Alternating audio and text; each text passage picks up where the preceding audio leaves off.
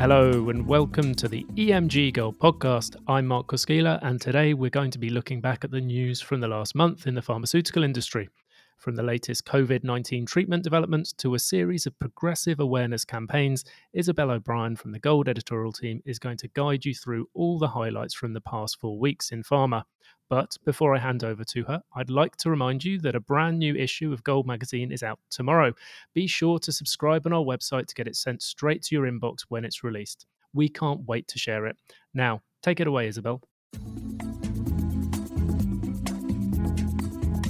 Hello and a warm welcome to this week's episode of the EMG Gold podcast. I'm your host for today, Isabel O'Brien, and it's that time again to look back on the past month in the pharmaceutical industry. So let's jump in and review all the highlights from November. First off, in COVID-19 news, Eli Lilly has struck a deal with the US government for $1.29 billion to supply its antibody treatment for mild to moderate COVID-19 or post-exposure prophylaxis in high-risk patients. The company is set to provide at least 400,000 doses by the end of 2021, with a further 214,000 guaranteed for delivery by the end of January next year. This news comes after Lilly's previous step back from the European Medicines Agency after the company pulled its application to supply its combination treatment in the region due to low demand. Also in COVID news, Merck and Ridgeback has received its first use authorization for its ORI antiviral, molnupiravir. The UK signed off on the treatment for adults who have received a positive result on a COVID-19 test and have at least one factor that puts them in a high-risk category. The decision for approval was based on the drug's interim analysis from its phase 3 trial, in which molnupiravir was shown to reduce the risk of hospitalization or death by around 50% in patients not hospitalized or vaccinated. Moving on now to marketing news, Novo Nordisk has teamed up with Queen Latifah to produce a new TV project, It's Bigger Than Me. The project is aiming to target societal stigma around obesity. The video series is an awareness campaign based around the popular TV genres of medical drama, crime series, and 90s sitcoms, aiming to beat the stigma around this health issue.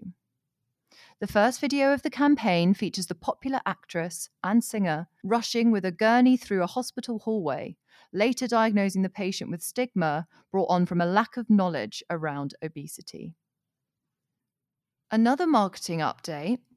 AstraZeneca has released its fifth installment of the Survivors Have Heart campaign, which features heart attack survivor and fitness mogul Bob Harper's photography. This installment displays the black and white portraits of 5 heart attack survivors who are undergoing training to become mentors for fellow sufferers. The goal of the campaign is to challenge public perceptions of heart attack survivorship and celebrate their second chances at life. Up next is mergers and acquisitions. The race towards RNA interference technology is really heating up. There's speculation that Novartis' $21 billion payout from its sale of its stakes in Roche could be spent on another large acquisition from the Swiss pharma giant, which according to Bloomberg has its eyes set on Alnylam Pharmaceuticals. The Massachusetts-based biotech company developed the NRAI technology behind Novartis' new drug Leqvio, which is nearing an FDA decision at the moment. This potential acquisition would follow Novo Nordisk's purchase of NRAI biotech Discerna Pharma for $3.3 billion. In other mergers and acquisitions news, Merck & Co. has completed its buyout of Acceleron Pharma, having gathered a 63.3% of the company's outstanding shares. The acquisition, totaling $11.5 billion, has not been an easy one, though. Merck has extended its offer twice before this deal was met, with a fair amount of opposition from Acceleron activist stakeholders such as Avaro Capital, Holocane Advisors, Darwin Global Management, and Faleron Capital Management. Moving on now to research and development news. AstraZeneca and Moderna's mRNA treatment for heart failure has delivered promising early results. In its phase 2b Epicure trial, the mRNA encoding vascular endothelial growth factor, or VEGFA, was injected into the cardiac muscle of patients undergoing elective coronary artery bypass surgery and gained positive reactions. It has officially met its primary endpoint of safety and tolerability. And finally, Gilead Sciences' breast cancer therapy drug, Trodelvy, has been approved for the treatment of triple-negative breast cancer in Europe. This announcement comes after a positive nod from the European Medicine Agency last month, with the therapy now being recognised as a monotherapy for the treatment of adults with unresectable or metastatic TNBC, which is widely regarded as the most aggressive form of breast cancer. And that is all we have time for our November in review, but please do join us next month where we'll be looking into all the highlights from December. Do make sure you're subscribed so you don't miss that. But while you wait, why not check out our sister publication, Gold Magazine, which you can find at www.emg-gold.com. We'll be releasing a brand new issue on the 8th of December.